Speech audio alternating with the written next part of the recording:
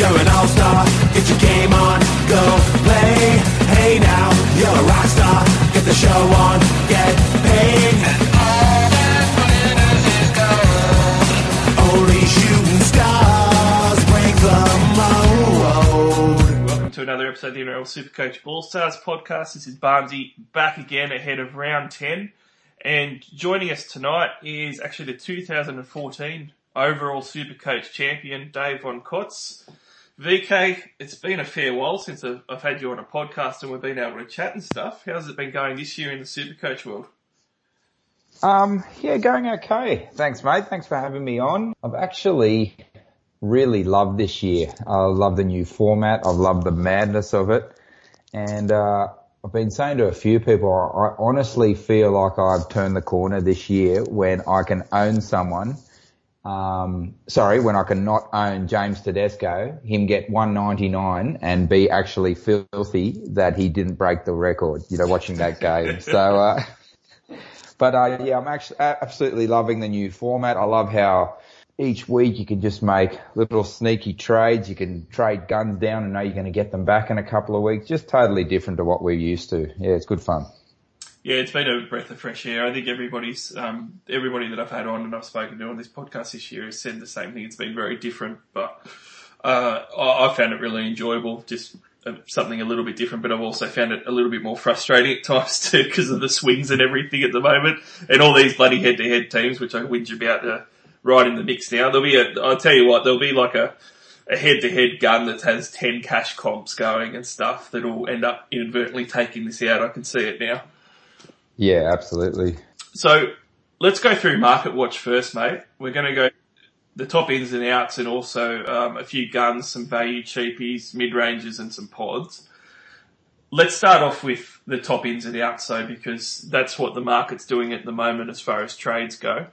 And probably the first guy to talk about is one that I actually initially looked at. And when I did, I was quite surprised at how poor he's gone previously, and that is Crichton at the Penrith Panthers. So he's coming off a huge score, put up well over a ton after updates, scored some great tries against that Penrith victory over the Sharkies.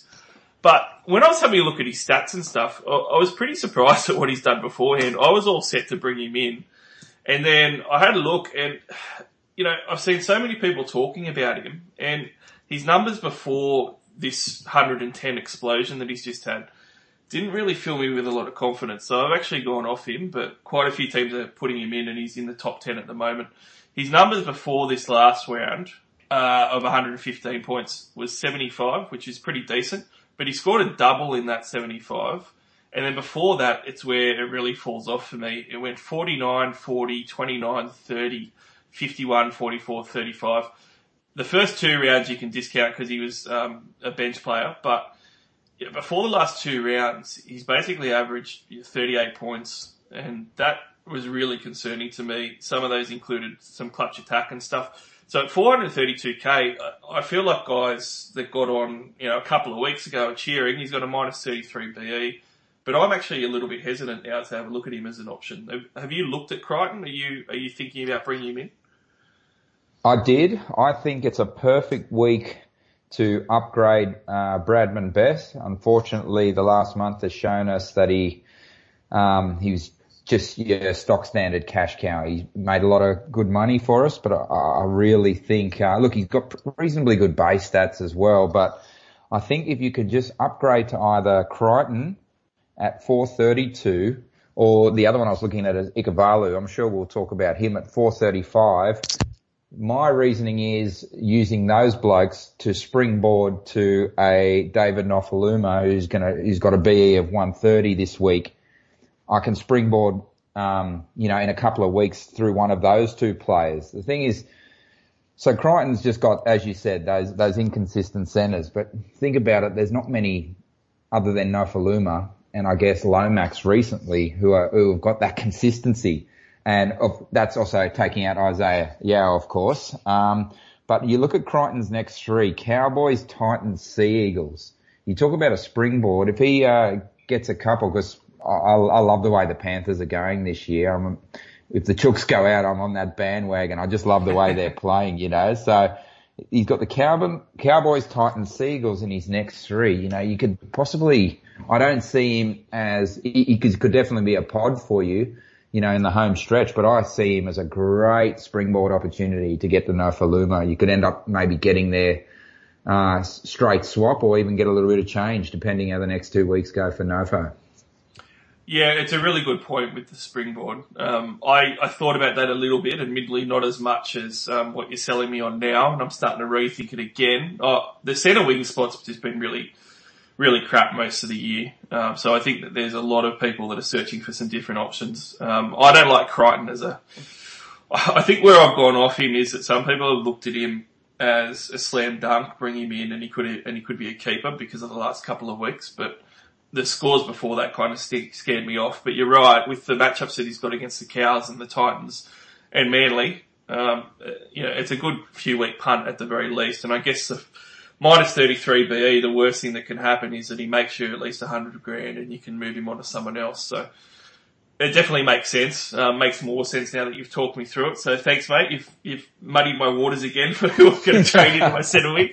Glad to help, mate. Glad to help. But don't worry, I think there are so many players, Supercoach players this week that have got this is one of the weeks where I feel like the biggest amount of options that we have with, that firmer on the bubble and things like that. So yeah, there's going to be a lot of wide variety of trades made this week, I think.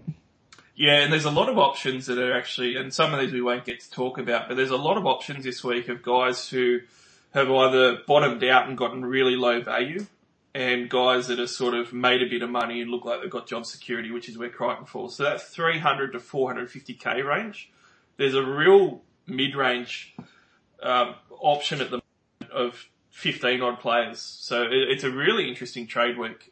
Let's move on from Crichton though. The next guy that's getting a fair bit of love on the trading market is the guy that you just mentioned a moment ago, Fermor at the Gold Coast Titans. I actually tweeted that he was looking pretty bad last round. I think he was on a negative point around half time. If not, it was 2 or 3 points he might have got himself up to. But he ended up scoring a try right near the end that got him an extra 17 points and he finished on 40. So yeah, managed to salvage it, but didn't look great. But, scoring, 40 points. He ended up getting 76, obviously, the round before. It means he's got a minus 55 BE in his base rookie price.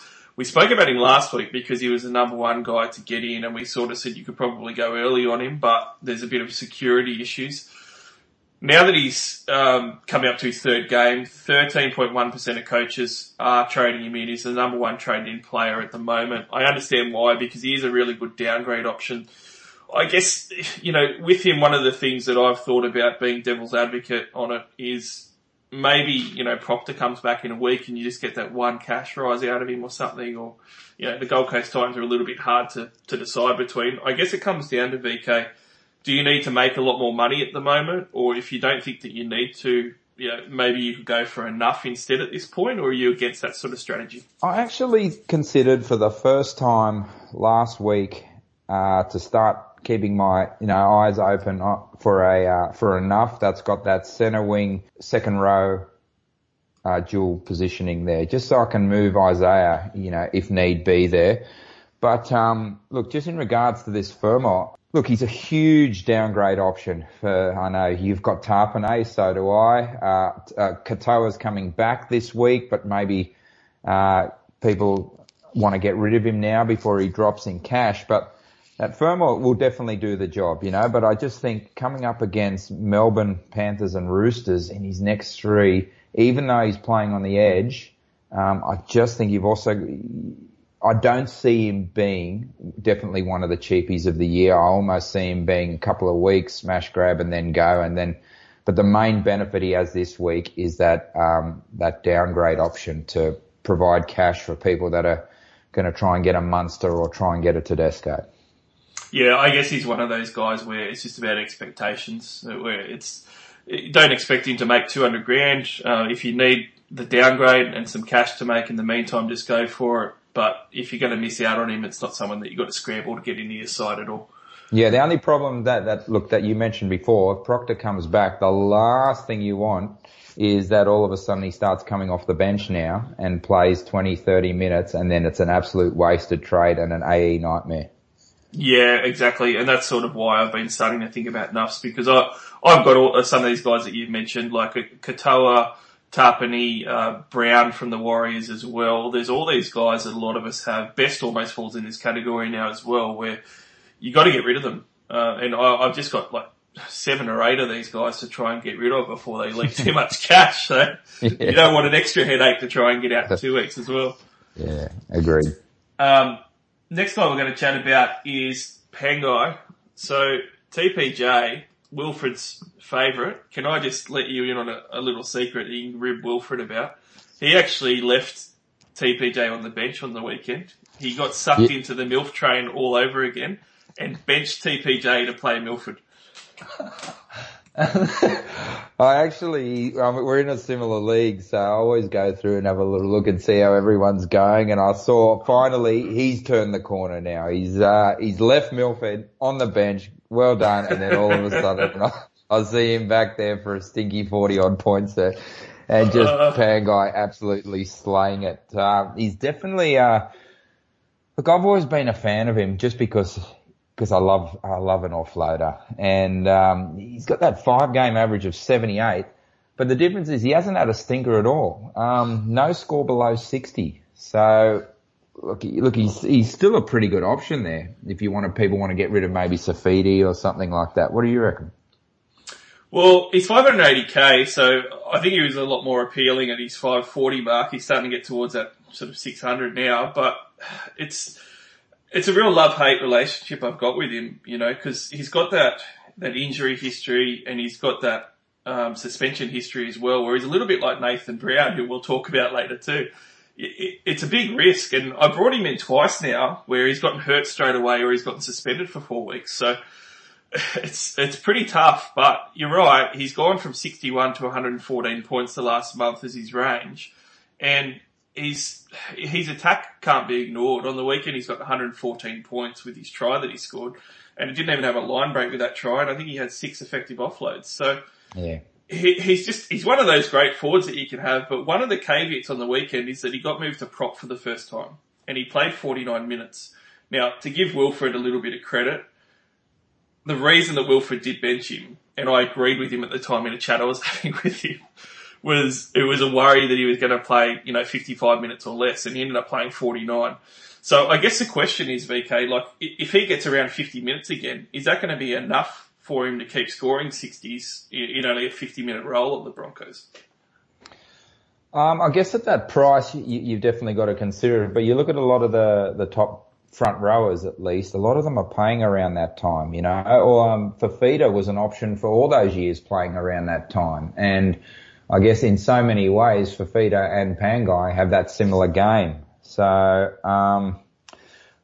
he's not really an option for me when I got someone like at Carrigan just playing out of his skin in the last 2 weeks. And I'm preferred to try and save my money in trades and use it for gun centers or pods, switching around my halves when there's not going to be that big a point spread from a Carrigan to a Pangai over the long run, I don't think. Yeah, I agree with you. I mean, Carrigan got 80 minutes on the weekend somehow, so if he keeps doing that, he's just going to be awesome to hold on to now. But yeah, Pangai's he's just that little bit too much expensive. And one of the comparisons I make too, I really like your Fafita comparison, because you're right. He does really have that type of game where he has a high base attack where he can get the tackle breaks and offloads. But the other comparison, if you compare him to some of the other top front row forward guys, he just doesn't have the base that they do. Like, obviously Huss is in a world of his own, but when you look at a David Clemmer, my pod Paulo, or even some of the other guys that are around as well, they've got raw base stats of sort of 55 plus at least. And some of these guys are throwing up 65 base. He's throwing up base in the 40s at the moment. And even on the weekend when he was playing in the middle, he had a raw base of 49. So that floor, I guess, is my concern with him. I just don't think there's enough value. I think that there's so many value buys, like we said, where you can get guys in for a lot less at the moment in the next week or two. paying probably top price for Pangai, I think that you've got better options. Yeah, well, I got Tapau in last week, and he's still only 433 this week for what he's produced in the past, and that ability to be that that third front rower or that you want. It's just, I think there's a lot of value in him as well to save it. What's that, 150k you're going to save? Yeah, I mean, let's talk about Tapau because he isn't in that top 10 traded in at the moment, and he probably is someone that's gone a little under the radar. We mentioned him briefly last week, but you're right, he's a good comparison to TPJ because he's $150,000 less than what TPJ is. In the last 2 weeks, he's gone 61 and 69 points. Now, I've been a little bit worried about Tapau's minutes, and they still haven't gone up. Like, I think a lot of people thought that when Fanua Blake got suspended, that Tapau was going to get all these extra minutes, and he actually played less minutes. It's the second least that he's played all year at 44 minutes on the weekend, but he still scored 69 points. So his output in PPM's actually gone up the last couple of weeks, and at 430k, 28 BE, if you need a budget one, maybe saving 150k and getting Tapau in and using that money elsewhere is a smarter strategy. Yeah, it is. And just to reiterate what you said, I actually marked down to say that he only played 44 minutes. Where he got the score was he had the offload out, which, got him an extra, I think 10, 12 points there. So that's definitely something to consider. And when Fanua Blake gets back, like, I think, he's a great target to have just for that ability to get over the line. But as I said, Tapau's just there just in case one of my starting two front rowers go down, and I'm mainly talking towards the end of the season and head-to-head finals, just having a backup there so I don't have to use someone like a Rudolph or something like that in the spot, or a Josh Kerr. Yep. And I mean, Tapau, even if Tapau starts to go downhill, he'll probably still make $100,000 in the next 4 weeks or something, if he keeps going how he has been. So you can always trade him on a bit later on and make a bit of profit out of it. Yeah, get someone like a Clemmer or something who's him and Haas are well up the top there. Well, I'm not going to get into a Paulo argument with you because no one listens to me on Junior, but... No, I love Junior. I had Junior last year. As I said, mate, he's an offloader. He's in the club. I love him. Yeah. So, moving on with some of the other big ins at the moment. Interestingly, Pappenhausen is actually being traded in as one of the top 10 trade-ins. Now, this is quite the turnaround because a few weeks ago, people couldn't wait to get rid of him, and me and Billy included, because me and Billy were top of his fan club, did the pre-season, and Billy had all the great stats about, how Paps averaged like 95 points at fullback, and even if he takes a 30-point hit, he's still a 65-point gun and everything else. And he ended up starting to lose money a few weeks ago. And I traded him out as well as many other people. And now people are looking at trading him in. His last 3 weeks, he's still got one stinker in there at 37 against the Roosters. But in round 7, he threw up 126 points with a double. And last round against Canberra, he blitzed them for 106 points. So he's now 550k. He does still have a BA of 57, but he's coming up against the Gold Coast Titans. I can definitely see all the appeal. Obviously, people are going a lot of the time Ponga over to Pappenhausen. That's unfortunately a straight swap at the moment. Where are you on Pappenhausen? And also, if you had traded him out a few weeks ago, have you seen enough to maybe turn it around and get him back in? Pappenhausen can absolutely beat it.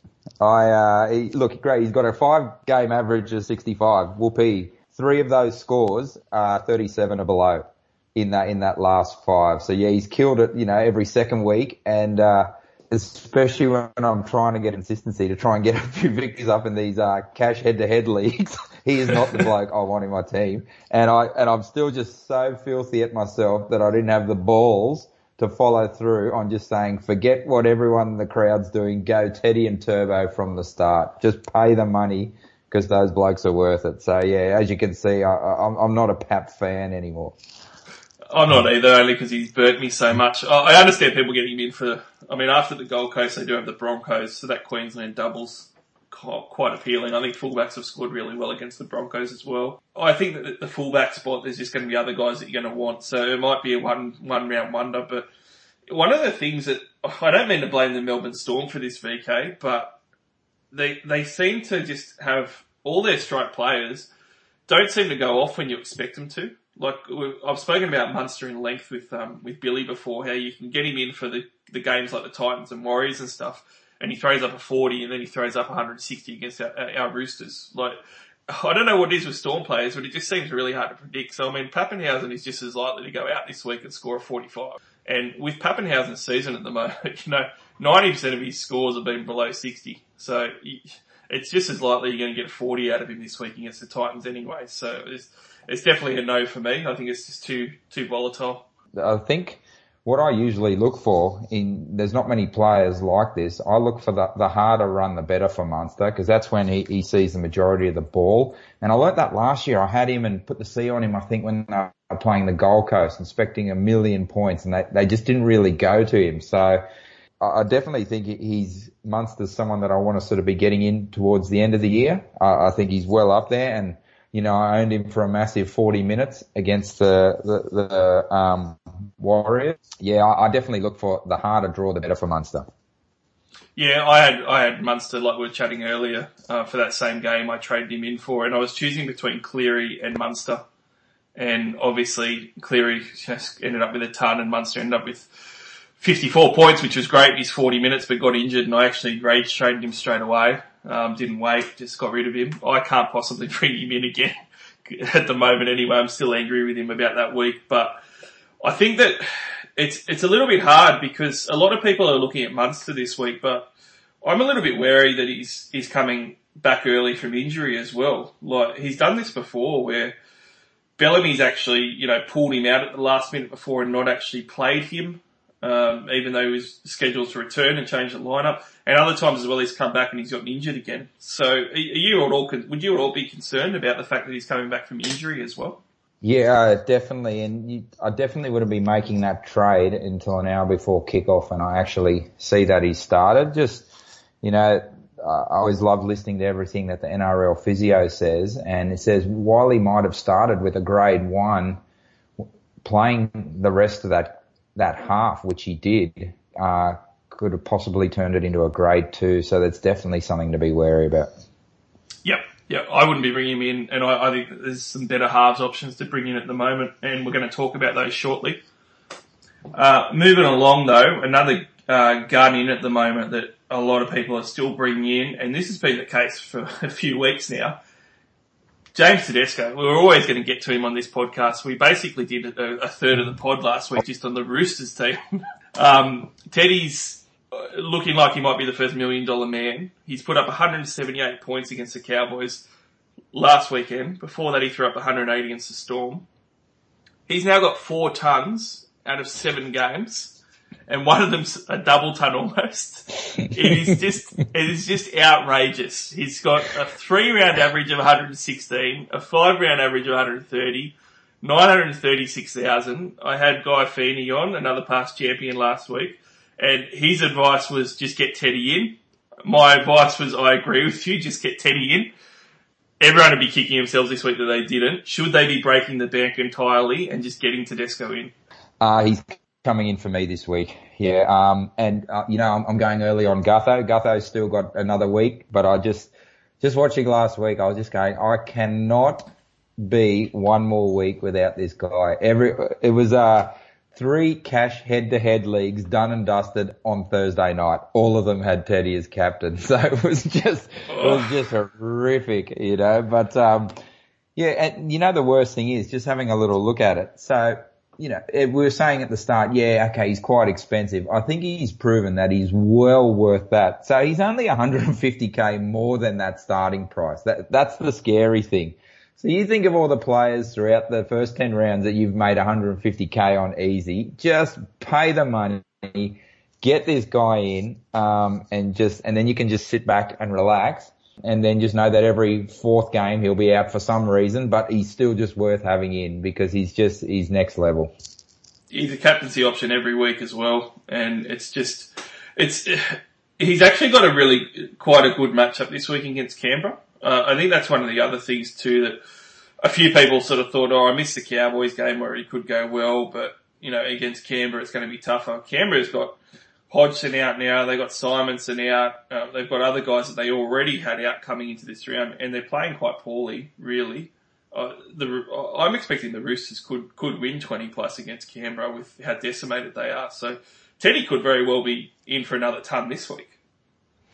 Yeah, look, I thought with Radley out, it was something I was going to have a little look at, just because he links up so much with Radley, as well as Radley having such an important role in the Roosters' attack. I thought he might get starved of a few opportunities, and it looked like that against the Storm a little bit, when they were a little bit clunky. But the guy's he's just going to find points, and he's definitely on the good side of the scorers, and even if it's even close, he gets the try assist. So it's going to be good to just be on maybe the side of that, unless people blowing up enough will change that. But you just got to have him in.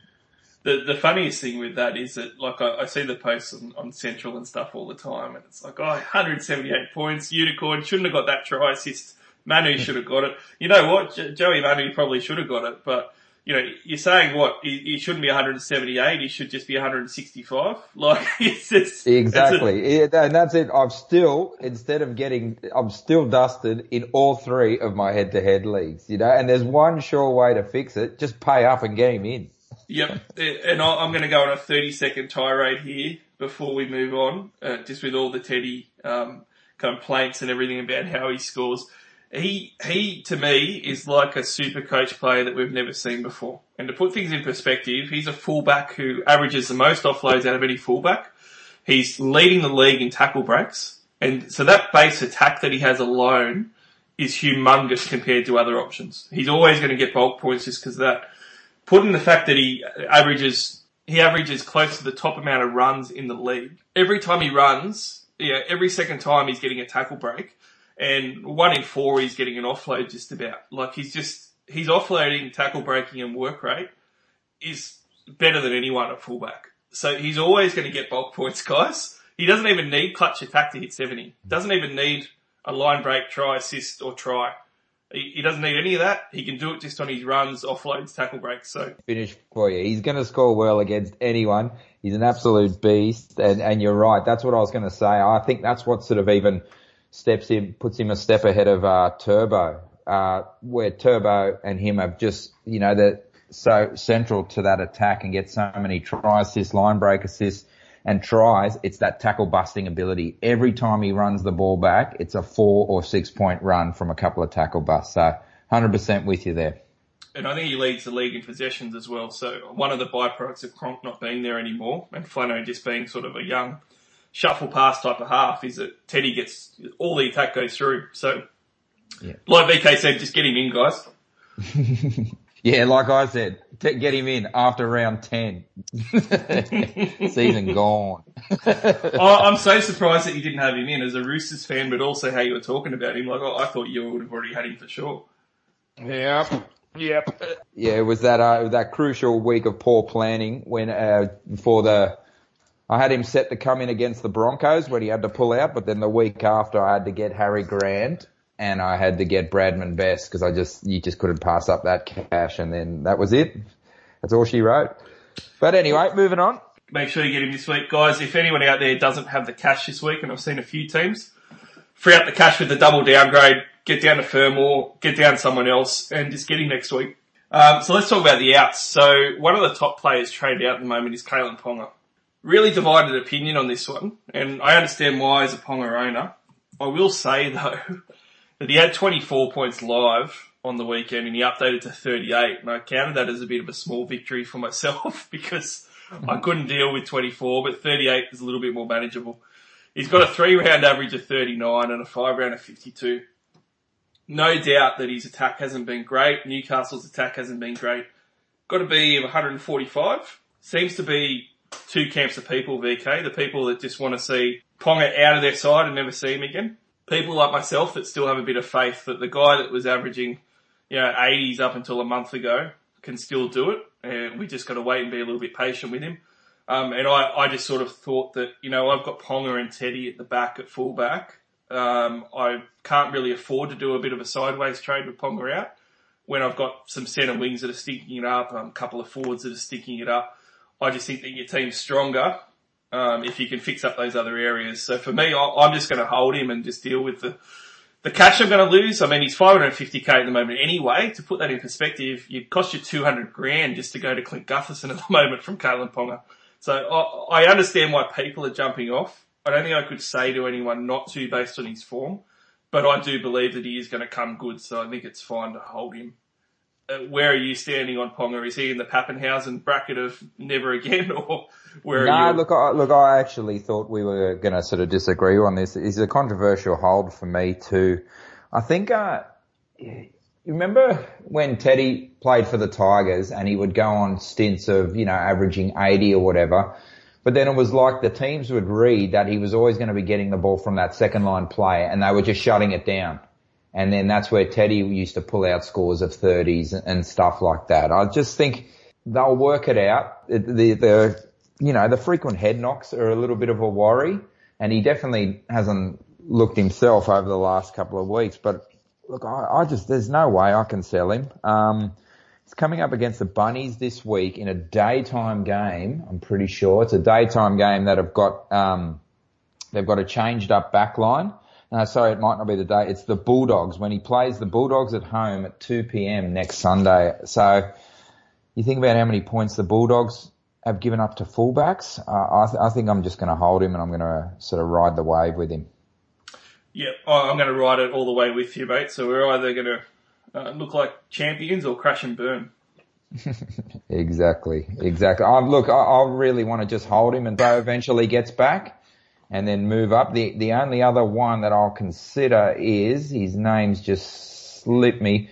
Who's that guy only available at fullback for the Panthers that scored 1 million points last week? Staines, yeah. So I'd definitely entertain that idea. The only problem is with Ponga's break even of 145, he's probably anything you make on stage, you're going to lose anyway in the next couple of weeks. So it'll more than likely at this point, unless he turns it around against Bunnies Bulldogs, just hold him and then see if he can sort of turn it around and get it back. Yeah, and I will say before we finish on Ponga, the other reason that I'm actually holding is because he's got the Roosters and Storm in the next 11 games, but everybody else that he's got is actually a really good one. So the Bulldogs in 2 weeks, obviously, like you said, VK looks really good. From round 13, he's got the Tigers, decimated Manly, the Cowboys, the Warriors, the Sharks, a hard Roosters game, and then finishes off on the Dragons and Titans. So his second half of season draw is actually really good, starting with Souths this week as well, who are missing Latrell. I actually think that people are going to want him in the next couple of weeks, and I think that I actually said to someone the other day, I'm glad that people are selling, because I'd rather his ownership to be lower, because I genuinely think this next 10 rounds, he'll go back to what he was, because the Knights can't succeed if he's not firing. And we haven't really seen him play this poorly for an extended period of time. So I'm all the way with you. I'm riding him all the way.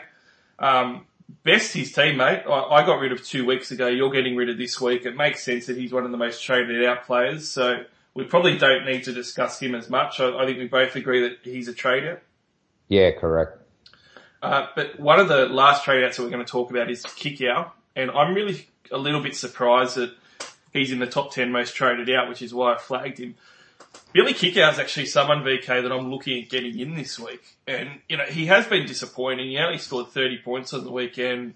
Before that, it's 53 and 45 for his 3-round average of 43, 5-round average of 45. But you know what? He's had some tougher games, and he's a bit of a strike weapon. And that's why I'm looking at him this week. 440k, he fits that bracket of those sort of cheaper guys that have fallen down 100k from their starting price now. And he's going to hit a Cowboys edge that has been very weak, followed by a Titans edge that has been very weak, followed by decimated Manly and Canberra sides, and then into the Warriors. So his next 5 rounds of football, like we know about Penrith, is actually really good, and his next 2 weeks are against really poor edge defence. So I'm looking at him like he might score some tries the next 2 weeks. And if I owned him, I'd definitely be holding him. So I don't really understand why so many are trading him out, but I might have rose-coloured glasses because I do like the big fella quite a bit. I had Kikau last year, and I've had him a couple of years in the past. And I think the problem that's scaring a few people off, you got Taumalolo, Madison and Crichton just getting it done every week. Yep. And they're getting those consistent high scores.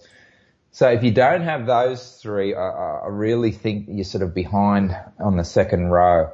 And where Kikau really has benefit, I think, is if you're as a Hail Mary shot to win a head-to-head week or towards the end of the season, because yeah, he's really, really streaky. And yeah, there's not many people, tougher to stop close to the line.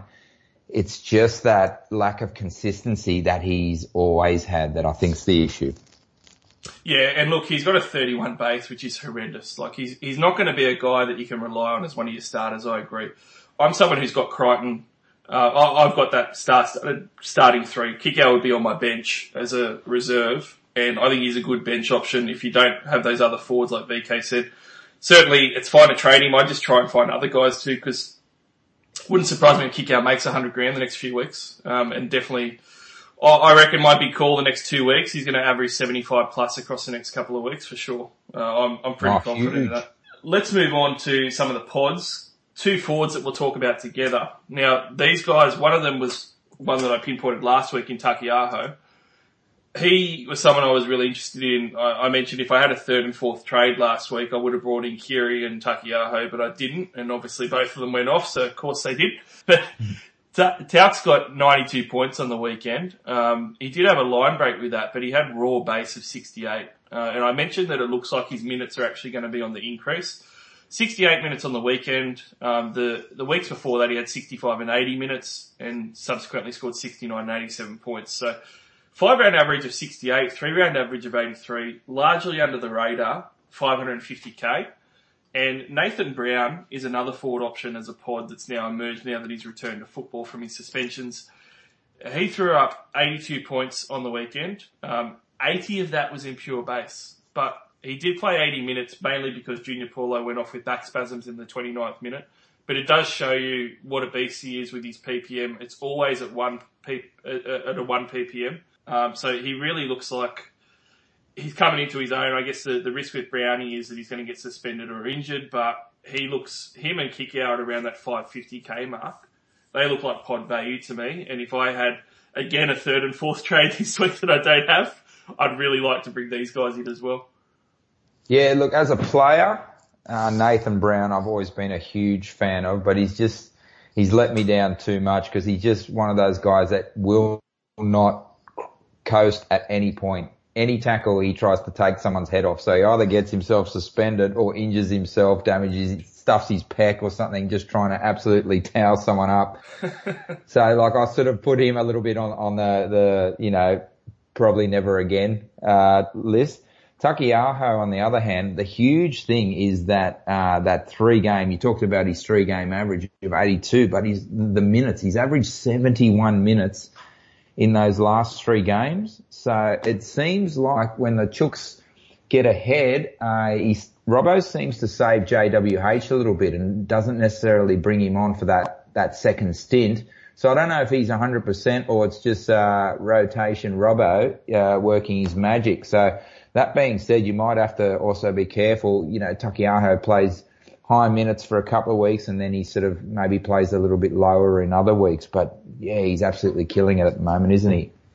Yeah, and I actually think that we were talking earlier about Pengai Jr. I would prefer to get a more poddish Takiaho in over Pengai Jr. because I think the consistency's better and the floor's better. He's a front row forward as well. But you're right about the minutes. That's why I was looking on the weekend. And JWH is a good point. Corden is getting rested as well, quite a bit when they can. And the other thing too is that Radley's out and Butcher isn't even hitting 50 minutes a game. So I think that the injuries and the fact that he's trying to save the other guys is going to benefit Takiaho because he doesn't seem to take the foot off the pedal with Takiaho. He's happy for him to play those extra minutes. So the last 3 rounds, I'm confident enough that Robbo's going to give him more minutes. He only got 47 minutes a game last year. So I really like him as a buy. I think 550k is value, and he's actually less money than, say, Pengai Jr. Yeah, it seems like Robbo's happy to ride blokes until the minute they get injured whatsoever, then he pulls them right back. He doesn't muck around with Cordner. Butcher's had a few niggling issues. I would have thought that Butcher would have got so much more than 46 minutes last week and 53 the week before. I would have thought, with Radley out, he would have been getting sort of minimum 60 or at least something. But I guess, he just seems to put anyone really go light on those that are showing any niggling injuries or anything. So I think it's, just from an NRL point of view, I think it's pretty smart because these guys aren't getting any, origin weeks off this year. So to try and sort of save them so they're not so cooked for finals time. I thought it was encouraging on the weekend that against the Cows, they obviously blitzed him in the second half and he still kept Takiaho out there for some extra minutes. So I think that's encouraging. You mentioned Butcher. He's one of the cheapies that we can possibly look at in the mid-range category. And I earmarked him a couple of weeks ago when he got the role. And he came out against the Storm and he played 53 minutes and scored 49 points. And that wasn't really that great because he's, around the 370k mark. But against the Cowboys, he put up 65 points in only 46 minutes. The minutes are a concern, but he put up a 57 base. And that is really what I kind of expected from Butcher. I said on the pod a couple of weeks ago that Butcher's really, a 1.1 to 1.2-ish type of worker. So I really thought that he could do a lot with 50 minutes. And we saw that on the weekend. It's just a matter of whether you think that he's going to keep doing that because he's one of those downgrade options, isn't he, where he's 372k, tapping down to him almost makes 100k, 80 odd k that you can make from that trade to free up money and a lot of other forwards that you want to get rid of as well. So do you see him, continuing to perform like he did on the weekend or are those high 40s minutes going to keep coming and it's a bit of a concern? Well, we've only got a sort of a small sample size to work from, so I guess it's a sort of, it's a minutes watch, not only over the next week or two, probably sort of like over the next month, I say to see, because it looks as if he's only going to play somewhere between that 45 to 55 minute brackets. As far as bringing him in this week, if you're bringing him in to use his points, you're going to play him. I can see the benefit in that.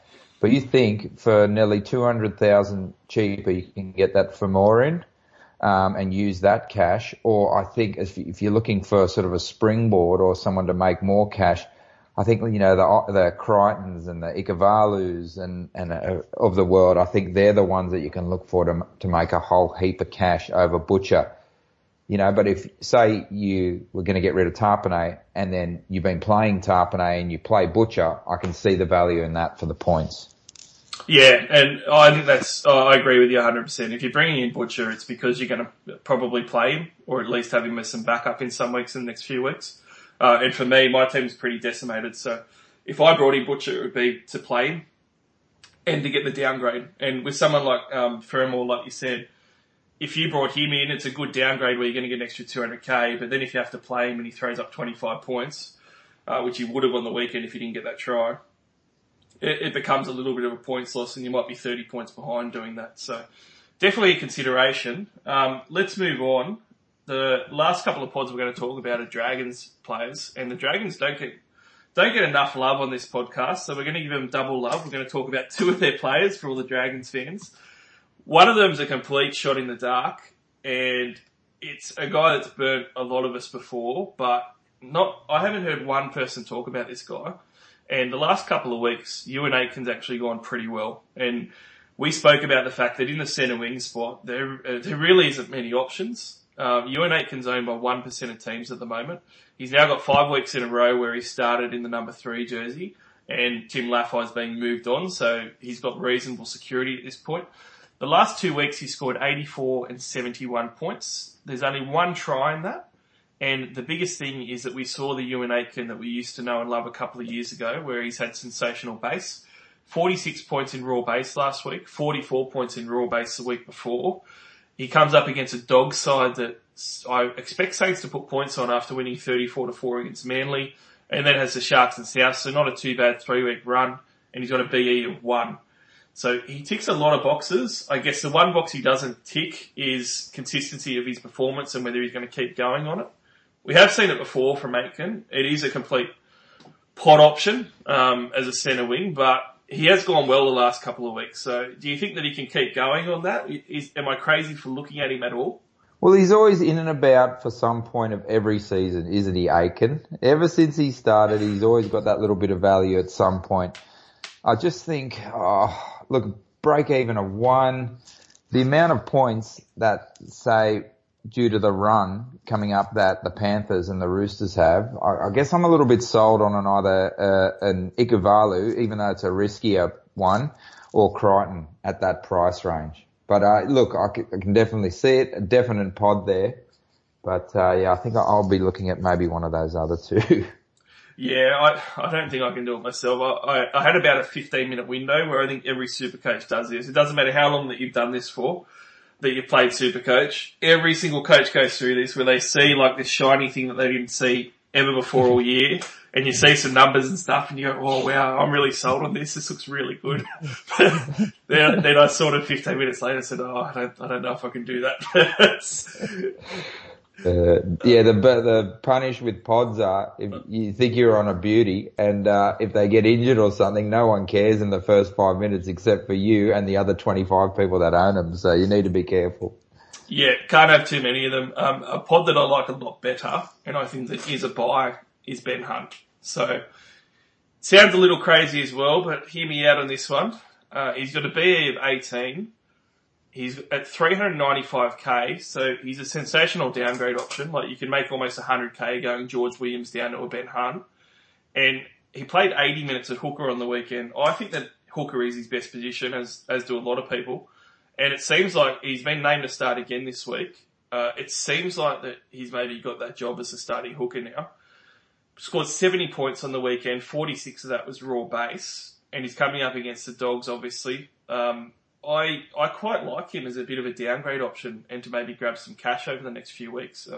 Ben Hunt is, averaging 46 points a game so far this year, but if he's an 80-minute starting hooker, he should be able to average 60 plus pretty comfortably. So at sub 400, I actually see him as a pretty fair pod buy. Yeah, nice. Not for me. Maybe one for you people. It's a great chat for people in draft leagues, but if he hasn't been snapped up already, but not for me. I'm quite happy in the halves. I'll look to try and make my money elsewhere. I have no faith in Ben Hunt. That's it. I don't either.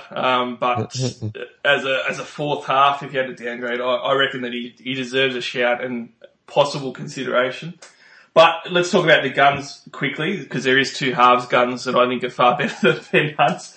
I've already got Nathan Cleary and Sean Johnson, but if I didn't, I think that they're great trade-ins again this week, and they have been for a few really.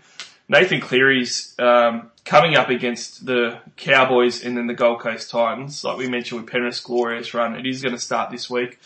79 points on the weekend, and now has a 5-round average of 69, a 3-round of 77. He is one of those guys, VK, that does upgrade like Teddy does. Like, I think he had 60 points on the weekend and he ended up with 79, and that seems pretty consistent with his scoring. He also didn't kick a few of those goal attempts either, because he had a busted ankle and then he went back to the kicking. So he could have even been in the 80s had he have attempted those ones as well. I said to someone today, someone was looking at Munster, and then looking at some other options, all Cleary, and they were going to maybe get Cleary next week, and I said just get Cleary in right now. I honestly think that if it wasn't for Teddy's form, Cleary would be an outright captaincy option against the Cowboys this week. Yeah, I'm actually going to VC Teddy. I don't know why, but I think it's because I think with the amount of people I've got out, I haven't really got that much to lose just putting the VC on him. I've almost got a free shot at it. But if I don't, I'm going to go Cleary. But there's a little bit sort of weary about it. I didn't see that game because I was at work, and then I had a little look because I had him as my VC, and I saw that there were 54 points, and I thought he is going to be on 150, and I could not believe it when I saw him in the 60s. But it just didn't seem like he was off a little bit, but I think he is. We talk about Haas being, a dominant front row forward. I think Cleary is just as high in regards to the halves. He just seems to find points. He's got the base. He's another one that I think just get in. You're lucky to be getting him for 623, I reckon. Even though he's got a high break even, just do it. Yeah, 5 out of his 7 games this year are 70 plus. So he's actually one of those captaincy options in the halves that you can go for, and he's got a pretty good floor. Great buy. Sean Johnson, on the other hand, as well, I've been spruiking for a few weeks, and I'm glad that I got something right, because I got him in 3 weeks ago and he's gone 84, 78 and 56. Pretty good 3 weeks. against a Panthers side that absolutely towed up the Sharks, getting 56 points for Supercoach was pretty good. He comes up against his old club, the Warriors, this week though, and then he has the Dragons and the Broncos in a pretty good 3-week stint. He's 580k. He's got a 78 BE. I fully expect him to hit that 78 BE. I think that it's great that he's available at 5'8 as well, but against the Warriors this week, like people that already have Nathan Cleary, I think that Sean Johnson's a decent buy as well. And I like him better than Munster because he's got that goal kicking and he's coming up against the Warriors. And also, he's that little bit cheaper and doesn't have the injury cloud over him. I like him a whole lot more now that Moylan's not in. I owned him since round 3, I think, basically. As soon as he came back, I said, let's get him in and have a crack. And he's still only 2%. But yeah, he's gone on a brilliant run. But I know I was in a chat, a couple of blokes captained him that week when he was on about 6 at half time and then all of a sudden just sort of dropped the hammer, you know, and a bit of it while Moylan went off. So I like him a lot more. Having owned him in just about every year of Supercoach since I started in 2013, when he's on during the day, I find he's on absolute fire. So to come up at 2:00 against the Warriors, his old club, you think he'd, have something to prove. He hasn't scored a try in a while either. So it wouldn't surprise me if this week against his old club. Definitely, yeah, I've said it before earlier this year. He's a different animal to the past. He doesn't have that show and go. And even though he's taking runs, they're more almost hit ups at times. It seemed like he was almost just taking them because he was copping a little bit of stick. He's creating his next level. It's just been fantastic, and he's linked well with Kato, but he just hasn't had that, that ability where you just see him just cut through the line and, burn the fullback like they're not even there. So that part of him's definitely gone, and it's for that reason, while I'm going to keep him all year, when he comes up against these tougher matchups, I'll probably sit him and go for, the more consistent points of a second rower or a top front rower there. But, he's creating fantastic. Last one to have a quick chat about, Ikevalu you mentioned before. We're going to move on to TLT after this, but you did mention him as a bit of a springboard option. He got named and Ryan Hall actually got dumped, which, let's just start off with that. I was quite surprised as a Roosters fan. I said last week, even though he scored 5 tries for 172 points last week against the Cowboys, which was amazing, he's always for 2 years been behind Ryan Hall, and he's still the same player. So I didn't expect him to be named ahead of Ryan Hall despite his performance last week. Were you expecting that as a Roosters fan? Definitely not. I just took for granted when I saw that he was named again that Morris was out, because I thought Hall was definitely next in the pecking order.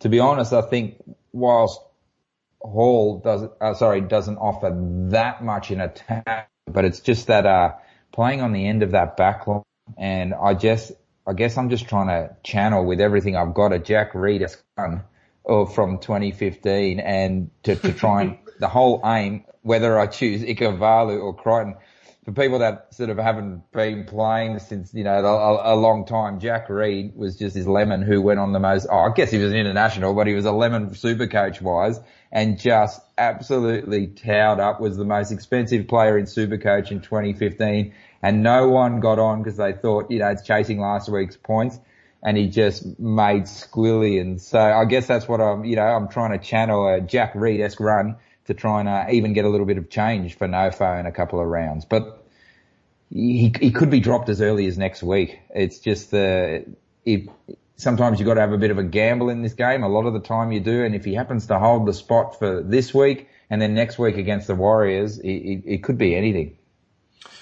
Yeah, it's such a hard call to make because he's got that minus 57 BE. I think the thing that kills him for me is that he's 435 grand. If he was 300 or something, I think it makes it a lot easier. But 435k, I guess the downside isn't that bad where you can make 80 grand this week and play him. And if you have to trade him for an 80 grand profit the week after, well, it's not the worst case scenario. There's guys that we hold as cheapies for 4 weeks to make 80 grand and have to punt them anyway. The worst case scenario isn't that bad, but the best case scenario is maybe he goes on a bit of a scoring run. And I mean, if he goes 75-point average the next few weeks, or better yet, for 5 or 6 weeks ends up keeping Tupou's spot warm for him until he returns from injury, he could end up at 200 grand plus profit pretty easily, pretty quickly, and then you just about downgrade him to someone like Nofo at that point.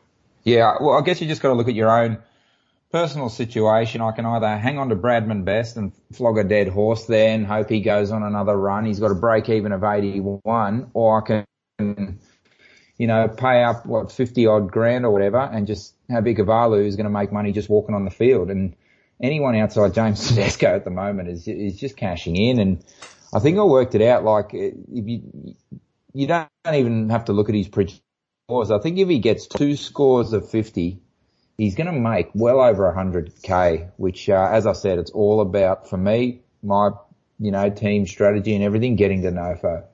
Yeah, I think it is pretty appealing. All right, so let's move on to TLT. Interesting round, this one. First game is our Roosters versus the Raiders, and big Roosters news is Brett Morris is back, like we said. Ryan Hall dropped and Ikuvalu in, which we didn't expect at all. And Boyd Cordner's back in as well. Does change Angus Crichton's side, but I don't think that's going to matter too much to him. For the Raiders, though, Hodgson's gone for the year, which is disappointing for Supercoach, but also real life especially. So Havili earns a start. We've got Tom Starling on the bench for him as well. That's probably going to spell him for 20 or 30 minutes, I'd say. Simonson's gone, but they just put Rapana on there, so it's a pretty good replacement. Tapani's name to start, but will probably get benched again because that's what's happened for a couple of weeks. So, I mean, with this Roosters and Raiders game, the first thing's the vice-captaincy and captaincy options. Obviously, you mentioned the vice-captaincy for Tedesco rather than the straight-out captaincy. I'm probably going to do the same thing, but I mean, it's easy enough for me to do because my AE is going to be fine. Obviously, you're doing the vice-captaincy VK, but do you see any issue with people just going the straight C? Oh, absolutely not. Even if he gets like a 70 or an 80, which is nowhere near what he's been getting recently, that's still a cracking score for a captain. It's just, these Teddy owners that have had him from the start have been spoilt with these 199s and 170s and all of that. It's worked so well for them. There's nothing wrong at all, putting that C straight on them because it's worked so well in the past. The only issue is when I look at my reserves, it's not that high a risk when I've got so many players out. I've almost got a free crack at it knowing that I haven't got any real stinkers. Probably Josh Kerr with a 35 or Toby Rudolph with around about the same. So, that's why I'm just going to do it. But, I reckon putting the straight C on it's worked a treat. Why fix that?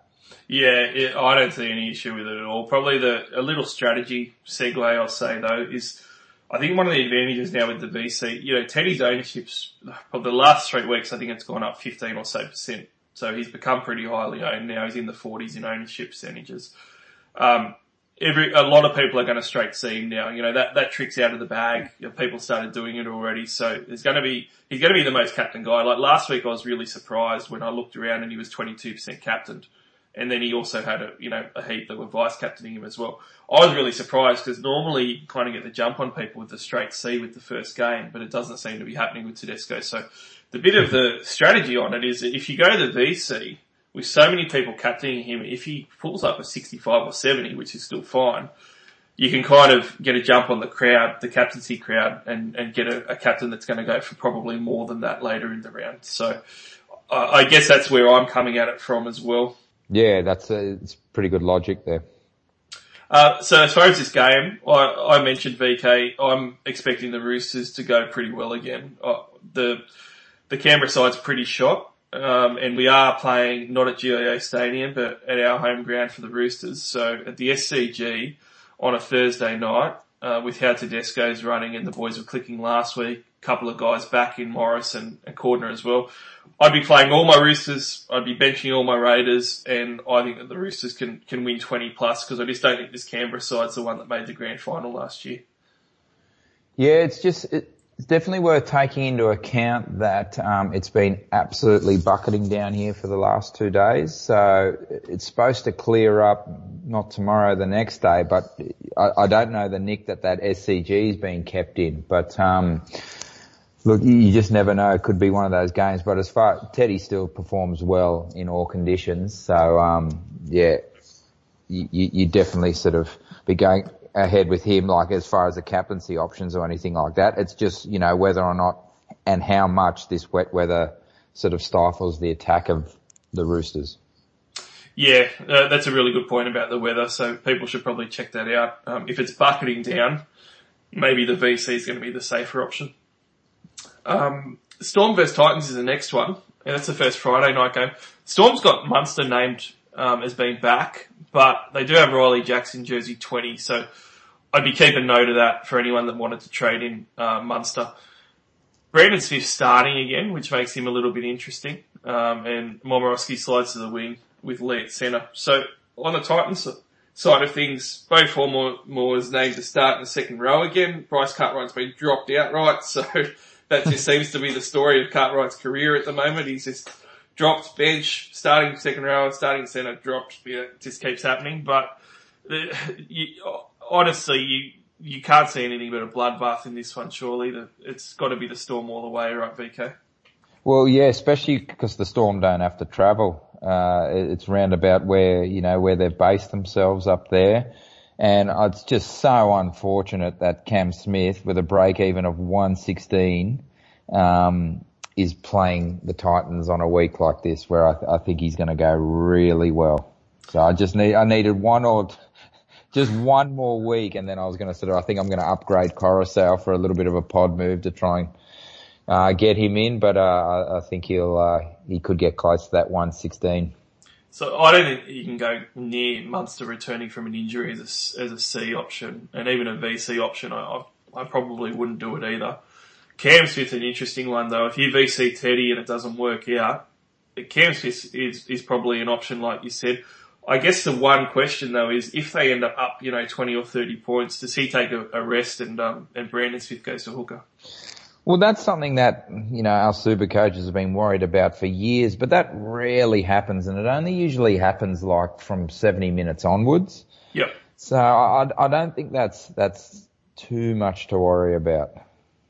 Yeah, that's a good point. I wouldn't be surprised if Riley Jackson ends up on the bench as well, to give him that flexibility especially with Munster coming back from injury. 50 or 60 minute mark, I could see Munster coming off if Jackson's on the bench as well. Yeah, that seems the more likely scenario. One guy that is a bit of an interest before we move on this game, Josh Addo-Carr's like low 300s to purchase at the moment. Hasn't had a good year at all. A couple of people have mentioned him. I actually looked at him because I needed someone in that sort of 300 range that could kind of get a bit of quick cash and that I could play at the moment because my centre wing's so bad. I looked at his numbers. He just really doesn't seem to be hitting much attack this year. He doesn't seem to be running as much either. But in saying that, this is a round where he could score a double against the Titans. Is he a guy that might be interesting just for this matchup or two before you can move him on in a few weeks?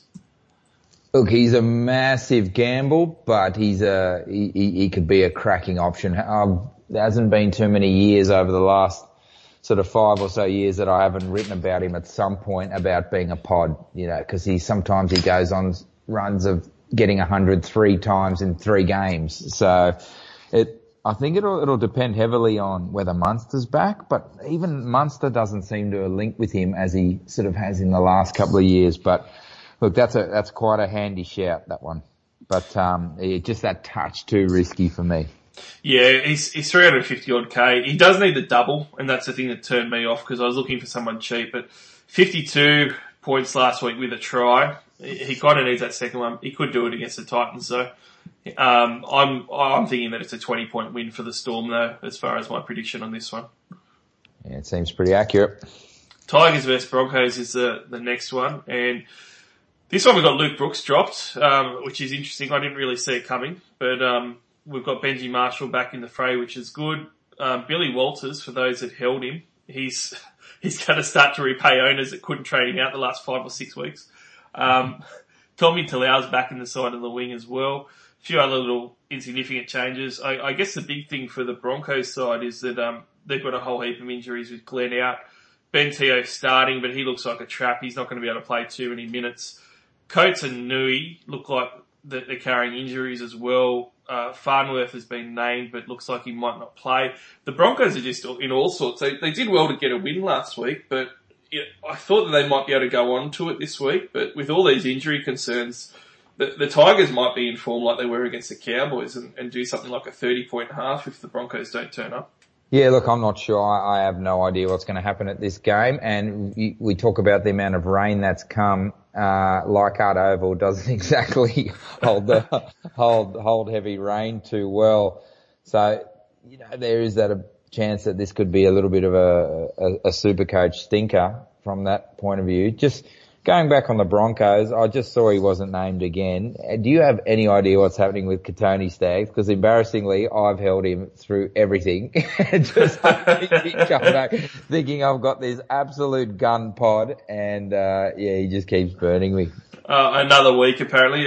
They've said that they're going to be cautious with the injuries. I think that they've almost conceded, it seems, that they're just going to be cautious rather than push guys in early to try and push into the 8. So, I mean, they've said the same thing with Fafita now. He's had a bit of a setback, and he's going to be 2 to 3 weeks away now, and apparently Staggs is at least a week away, if not 2. So, yeah, it's frustrating. You've held him this long, though. I guess you've got to wait another week.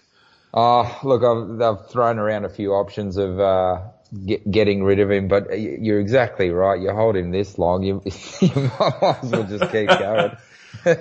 David Nofaluma, you mentioned earlier, he's the one that I would highlight for this matchup. He's scoring a lot of tries this year. Even in his bad games, like on the weekend, he's pretty much like a 50-point player. Even in his poor performances, he's looking like a great gun centre wing for this round. I wouldn't be surprised if he gets a double against the Broncos. He's a completely mad pod captaincy option, but if you didn't end up going Teddy or your VC Teddy, I could see Nofo being a complete pod option as a bit of a captaincy hand grenade. Yeah, well, look, Nofo, not for me, and I'll tell you why. Nofo this year, just sort of shown his base stats have always been good. But last weekend he showed exactly, why he's one of those top 4 centre wings. This is just, in my opinion, he was just incredible with his base stats. I think he is actually losing a lot and will continue to for the next little while without Leilua in the side. Leilua just must have that. You see what's happened to Jordan Rapana since he's gone. I think that what Leilua does for someone, those wingers, I think there's a bit to be said for that. So I'm actually happy he's got that break even of 130, come down a little bit, and then he will be in and he'll stay, because even his base stats put him apart from a lot of the others, I think. Yeah, and look, in 2 weeks' time he's got the Warriors, so good chance he's around the 550k mark for that round 12 trade-in. So he's going to be great for that. If anyone has him though, geez, it's going to be a great centre wing performance this week. One of my big calls for this one is that I reckon Nofo's going to go for a ton against the Broncos. Righto, any time for me then. Any time try scorer. He's in my multi with kick out. Oh, mate, there's a couple of pearlers this week. Nofo's just free money. Get on Sportsbet, free money. Gamble responsibly though.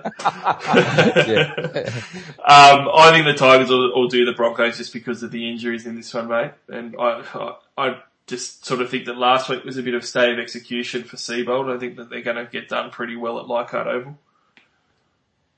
Yes, I think you could be right there. Dragons Bulldogs. Now, this one is interesting for some different reasons. Dean Pays quit, but was going to get fired anyway. Just a little football segue, because we'd like to throw in some football talk on here as well. I've disagreed with a few people online, so I'm interested about your opinion on this.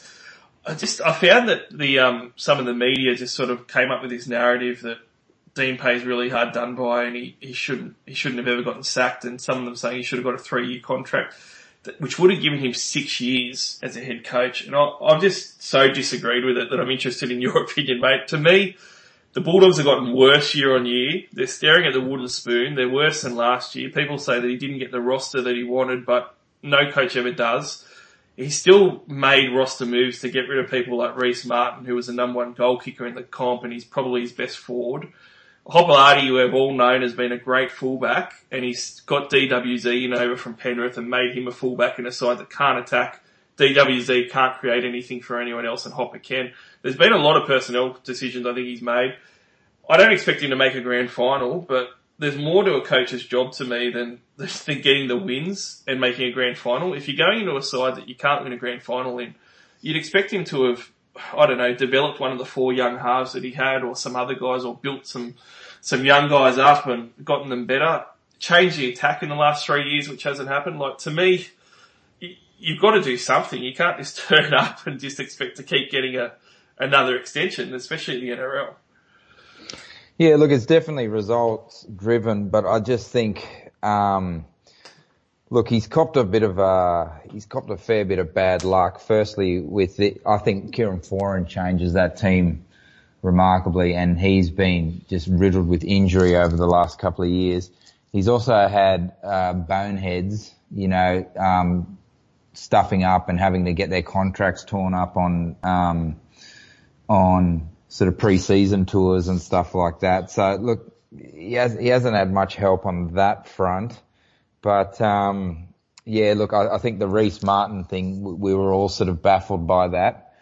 That's about all I can give to you for that, mate. I just not really too sure. Yeah, I mean, I've probably come across like I hate Dean Pay a few times, but I think he's a great bloke. He seems like a really good bloke and a really solid one, and he seemed like a really good assistant coach. It's just that you've got to get results or do something, and results aren't just wins. Like, he hasn't developed those halves, and the attack's stunk for 2.5 years, so you've got to do something. But anyway. Yeah, with the development of the halves, that is a big one. Lachlan Lewis, I feel, has gone backwards. Like, there's just nothing to him really except a kicking game. So, there's a couple of good points there. And he threw Marshall King in at 9, which was another half, and he did buy Jack Cogger as well. So, I mean, by no means do I think the board or the Bulldogs have run well either. Like, probably a few people deserve to lose their jobs, but I certainly don't see how Dean Pay was going to get extended for another 3 years. But in saying that, the Dragons actually, Mary McGregor, someone could have construed us as talking about Mary McGregor if they just tuned in. He's kept his job, and they're actually going really well now, the Dragons, the last couple of weeks. It's a bit of an interesting matchup because sometimes the teams that lose their coach actually step up and generally do get some wins to sort of stick it to them. The Dragons have been playing better the last couple of weeks. Do you think that the Dogs turn up angry and sort of really put in now that Pay's gone? Or do you reckon that they're just going to fold now and the Dragons are going to do what they did to Manly last week? Well, remember the Dogs late last season, about the last 8 games, where they couldn't make the 8 and they were just offloading and throwing it around, and they went on that run?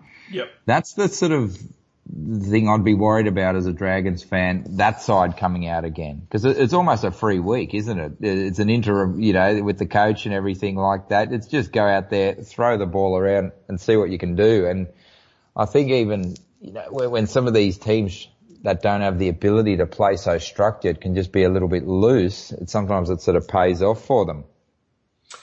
Yeah, it does. Whether they actually go that way, we'll have to wait and see. I think that the Dragons are going to win it. I have no idea by how much, but I'm going to be tipping the Dragons for the win. I don't think that there's going to be any VC or C options in this one, though. Hey, look, just maybe an outside, a bit of a smoky. Lomax, the gift that keeps on giving. Looking at the team list, it looks like he's going to come up against Holland, and he just seems to be sort of finding points recently. It's a real smoky, like as if you're not going to captain or VC Teddy if you own him or one of those Storm players. But yeah, just something to throw out there. Yeah, he's been killing it the last few weeks. He's averaging 80-something points, and I don't ever want to hear Lomax's name again because I sold him early, so it just kills me every week. Oh no! See, I was a coin toss at the start of the year of leaving him out, and then I just sort of stayed with it because there were so many other issues, and then he's just gone on this run, and he's sort of getting better every week. Yeah, a couple under the radar ones to keep our eye on for this one, and really these are the only interesting things to look at for this game. Luke Thompson had his first game last week, 450k front row forward. he's probably going to keep getting more minutes and more opportunity. So interested to check him out this week again. Raymond Fatala-Mariner, which one of the listeners has actually brought up with me when I hadn't even looked at him about 3 weeks ago, was about 400k, and he's now well into the 500s and been averaging 60s over the last few rounds. Those guys are actually pretty interesting in a pack that hasn't been very good. And also, I guess the other news is, if someone like CHN comes back into the side miraculously in a week, he starts to become a bit interesting too. So the Bulldogs pack might have some guys come alive in the next couple of weeks. Yeah, that Thompson was an interesting one. I only sort of saw snippets of that game, and I saw him, run decoy a lot, but I think he's going to be just fine in the NRL. And we've got one more week to see, what minutes he plays there, and then just whether or not he's that option in the front row position. Yep. And we'll finish off on this game with our sports bet plug again. Ravalawa, anytime try scorer. He's the gift that keeps on giving. 4 out of his last 5 games he's scored a try. The last time he played the Dogs he didn't, which to me says that this time he's due. So I'm all over Ravalawa for this one. Righto, we're going to have a joint one this weekend, I think. Sounds good. Rabbits versus Knights is the next one. Obviously Latrell Mitchell suspended, and Campbell Graham got ruled out as well, which I actually think he's been playing pretty well. Johnston's gone to fullback, and we've got Jackson Paulo on the wing as a cheapie option that we can watch. And on the other side of things for the Knights, Connor Watson, Mitch Barnett both returned from injury, which are going to make a huge difference. Saifidi is a gun that's gone though, so he's one of the most traded out players. Completely understand why. I'm with the changes that the Bunnies have and the fact that they haven't looked great, mate. I actually see the Knights doing a bit of a bounce back here, and it's not like I think if it was a month ago, I would have considered putting the captaincy on Kalen Ponga. Obviously, you can't at all now, but this shapes as a perfect bounce back game for the Knights, I reckon. Absolutely. You've got, if they haven't been, new blokes in a position in that back line, there's been a positional swap. The only one that's got his usual position, it looks like, is, consistently there is Cody Walker-Reynolds and then James Roberts, and he hasn't even been that consistent. So there's a lot of movement around that pack, and I think that's why another reason why I am going to choose to hold on to Kalen Ponga this week. And I did say earlier it's the daytime game. It's the 5:30 game. So, apologies for that. Oh, that's close enough to daytime still. It'll still be light out, so that's fine. Probably the last thing on here too, I forgot to mention Corey Allen's on the other wing as well. So they got 2 young wingers in Allen and Paulo, and really the Rabbits look pretty short, so I reckon the Knights are going to win this 10+. And on Sportsbet, there's $2 outsiders as well for the Knights. So Kalen Ponga, I'm actually looking forward to playing this week. Yep. I'll share that optimism with you. So Sea Eagles versus Eels is our next one, and this one's over Lotto Land. Sea Eagles were pretty bad last week. There isn't really any big changes for Supercoach purposes for either side. I guess the good news is that Junior Paulo's playing again. And that wasn't really clear last week, but he had a back injury, and that's why he only played the 29 minutes. I think that the thing for this one is the Sea Eagles have been in some horrid form the last month, VK, and getting done by 30 points against the Dragons last week. I don't really see any way out of it, even playing at Lotto Land. With Turbo out and Dylan Walker out, they just seem to be really struggling for points. Do you see them turning it around this week from the last month of football, or do you think the Eels are really going to put it on them? I had the Sea Eagles as a smoky about a month ago before Turbo went down I was so confident to, throw a few bucks on them for top 4 finish again. Since he's gone, they're just a total different team. Once again, we talked about, if this rain continues, Brookie Oval's another, sort of mud pit. So I guess you need to consider that with the attacking players, but I don't see them turning it around. The only thing that they have in their favour is a forward pack that knows how to sort of get in the grind, and, maybe they're going to have to try and sort of change up the way they play, simplify it a little bit more to try and, get close to matching it with this Para side. Yeah, I'm so happy that I got some Para players for this one. Madison has gone 94, 64, 96, 91, 94. 90 plus 4 out of his last 5 games. And 3 out of his last 5 games, he scored a try on that edge as well. I see him going over again against the Seagulls. Again, we keep repeating it, but if you're going to VC Teddy, which a lot of people won't, I think Madison's genuinely an option every week at the moment. Yeah, agreed. Sivo for a double's my other big call for this one. Was disappointing on the weekend. I reckon he's going to make up for it entirely this week too. So I can't wait. I'm going for the Eels at 16 plus winners. Sivo and Madison tries. Huge. Yeah, I'm actually death riding Gutho in this one. Obviously, he's been great for me the last couple of weeks, and I'm selling him early. But even if he gets 90, he's still only going to make an extra 50k. And if with Teddy a break even at 50, I just had to make that move. He's my only chance. Any way that you can get Teddy, you get him. Even if you got to sell Gutho, you do it. I will throw in there though, VK. Gutho is against his old club, and he has stepped up against him in the past as well. So could be another revenge game. Don't throw anything like that in, please. No, I think Parramatta will win comfortably, but I hope Gutho's not involved in any of it either. You know, like I'll finish on something crazy here. I was saying that I was looking at crazy options, sort of 300 to 350k. Blake Ferguson hasn't scored a try all year, is like 330 grand. I considered just throwing him in out of frustration because I couldn't find anyone at my price point. So I still might do it this week. He's got to score a try eventually. I started the season with him. Don't do it. Don't do it. Ever since he put that toe on the line in round 1 against Canterbury, and he did that backflip for no reason, he's just gone.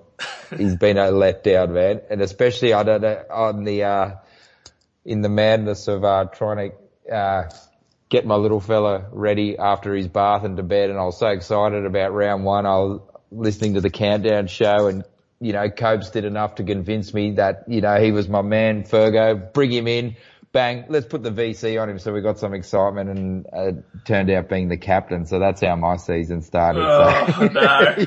Yeah. Schoolboy era. Absolutely schoolboy era. Well, you probably never own Ferguson again. So let's move on from that one. Warriors and Sharks is the second last game of the round.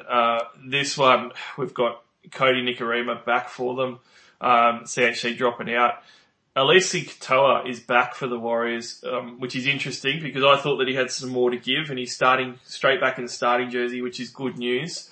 On the other side of things with the Sharkies, we've got Toby Rudolph starting at lock with Jack Williams dropped. Had some terrible hands last week, Jack Williams, and Fafita's out as well, but he hasn't really been doing too much. Militalo is returning on the right wing, and that right-hand side does seem to be getting a lot of tries, so Militalo might be an option for any-time try scorer. But, mate, it's really hard, this one, because I put this one on the calendar as an SJ 100-point game, but the way that the Sharks played last week, it's really concerning. Like, I still think that they'll put it on the Warriors, but the Sharks were abysmal last week. Yes, they were total different to how they'd been. I'm really excited, to see Toby Rudolph. Not just because I own him, I just love watching the guy the way he plays. So hopefully he gets a little bit of a stint and might get a bit of a resurgence for those that still own him there. Playing against the club that he signed a deal with, which I'm not sure if it actually went through or not, because it kind of went quiet that he signed a Warriors deal for 3 years. So whether he's still going or not, I don't know, but that's probably a bit of extra motivation for him as well. On the Warriors side too, speaking of motivation, we've got a few of these guys, including Ken Momolo and Fusatua, and Parsi, who are going back to New Zealand shortly. So this is going to be one of their final games. So it could be that they maybe step up for those guys, or maybe that they've just sort of thrown the towel in a little bit and a couple of guys are going home and they don't put in. It's really hard to tell. But if I was going to go for a complete pod option, I mentioned earlier Sean Johnson against his old side. Sean Johnson's gotten at least a try line break assist in every game since the restart, leading the league in it. So I think that he could definitely go the 100 plus. Yeah, and another one to just sort of keep an eye on over the next couple of weeks, obviously not this week playing off the bench, is Jazzy Jeff Tavaga. He's coming off the bench again. Surely he won't be there for too long, and he could be an option for the back end of the season. Yeah, he's a really good shout because he'll probably drop money for a few weeks in a row. And Carl Lawton's the starting 13 at the moment, and that's not going to continue. So he should come in pretty cheap in a few weeks' time. So he's a really good watch. And even though he's been injured, I think there's so much to say about these guys coming in relatively fresh. It's round about 10 rounds into the competition, we're starting to see guys get a week off for Origin. And now all of a sudden, especially the forwards, the ones that are playing these big minutes, they've just got to keep rolling it over week in, week out. And I really think that's also something else you're going to have to sort of consider or prepare yourself for the back end of the season. Yeah, 100% agree. I'm going for the Sharkies for 16-plus winners in this one. I do think that they'll put it on the Warriors and have a bit of a bounce back. How are you seeing this one going?